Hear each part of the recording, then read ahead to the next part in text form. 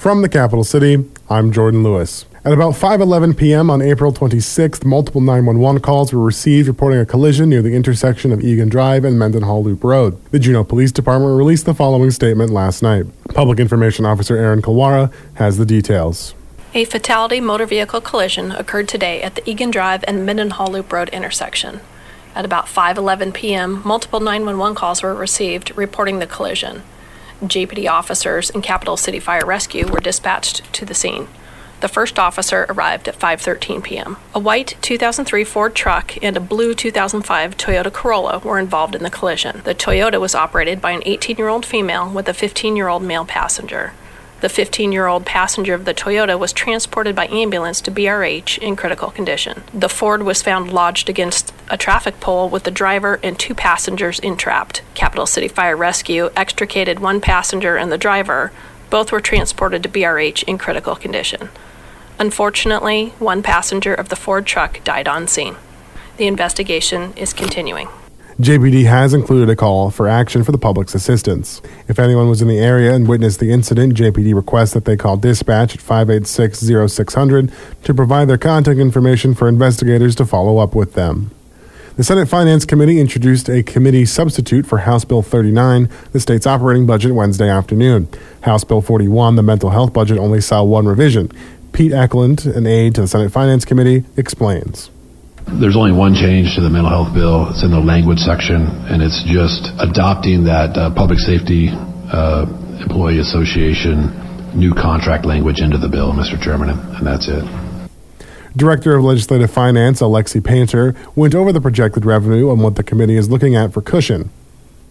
So the items that have already been addressed in the budget, plus these two placeholders, those add up to just over $1.3 billion, $1,310.4 million. And then if you subtract that out of the surplus that we had remaining before, that leaves on line 18, $93.4 million of surplus.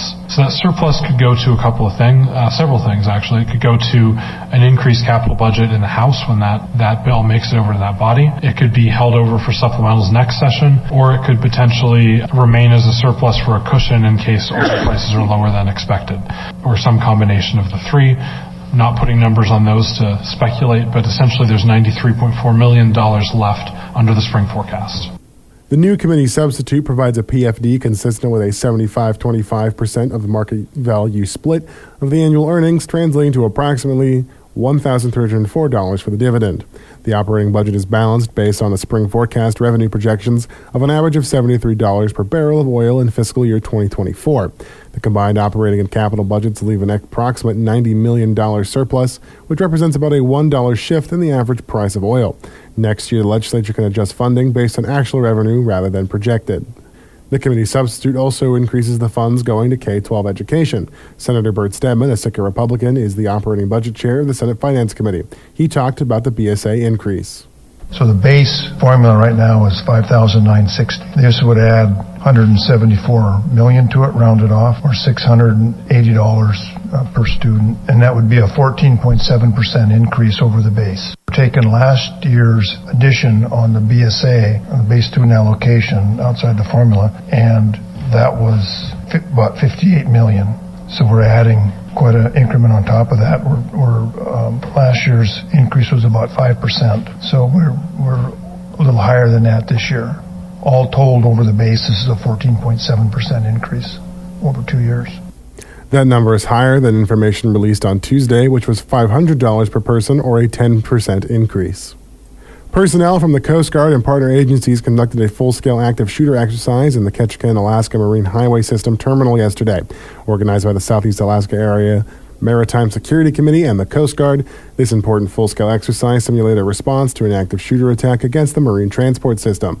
During the exercise, members practiced tactical procedures, methods to de-escalate the situation, crisis communications, and reduce threats from an active shooter at the Ketchikan AMHS Terminal and aboard the 408-foot HMS marine vessel Matanuska.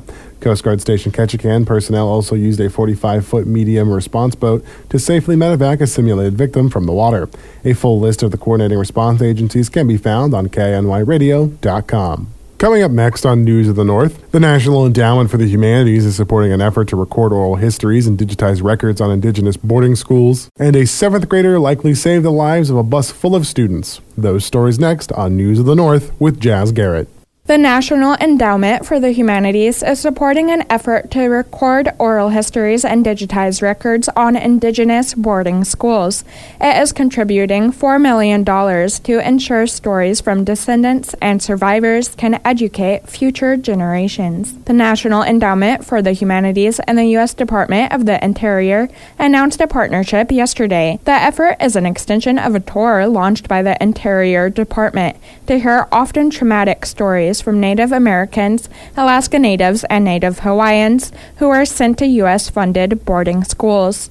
A report released last year found the federal government supported more than 400 schools that sought to, quote, civilize Indigenous students. A 7th grader likely saved the lives of a bus full of students. ABC's Lionel Moyes reports. It's the quick thinking and the quick actions of Dylan Reeves that has the 7th grader being hailed as a hero. His school bus driver passed out behind the wheel when dropping off students from Carter Middle School in Warren, Michigan. Dylan saw the driver in distress as he was getting lightheaded and losing consciousness. He jumped to the front and helped bring that bus to a complete stop. The students were able to get off safely and onto another bus. The superintendent praising Dylan, saying he couldn't be prouder of his efforts. Lionel Moyes, ABC News. Never miss a story or a newscast at KINYradio.com. Now you're up to date. I'm Jazz Garrett for News of the North.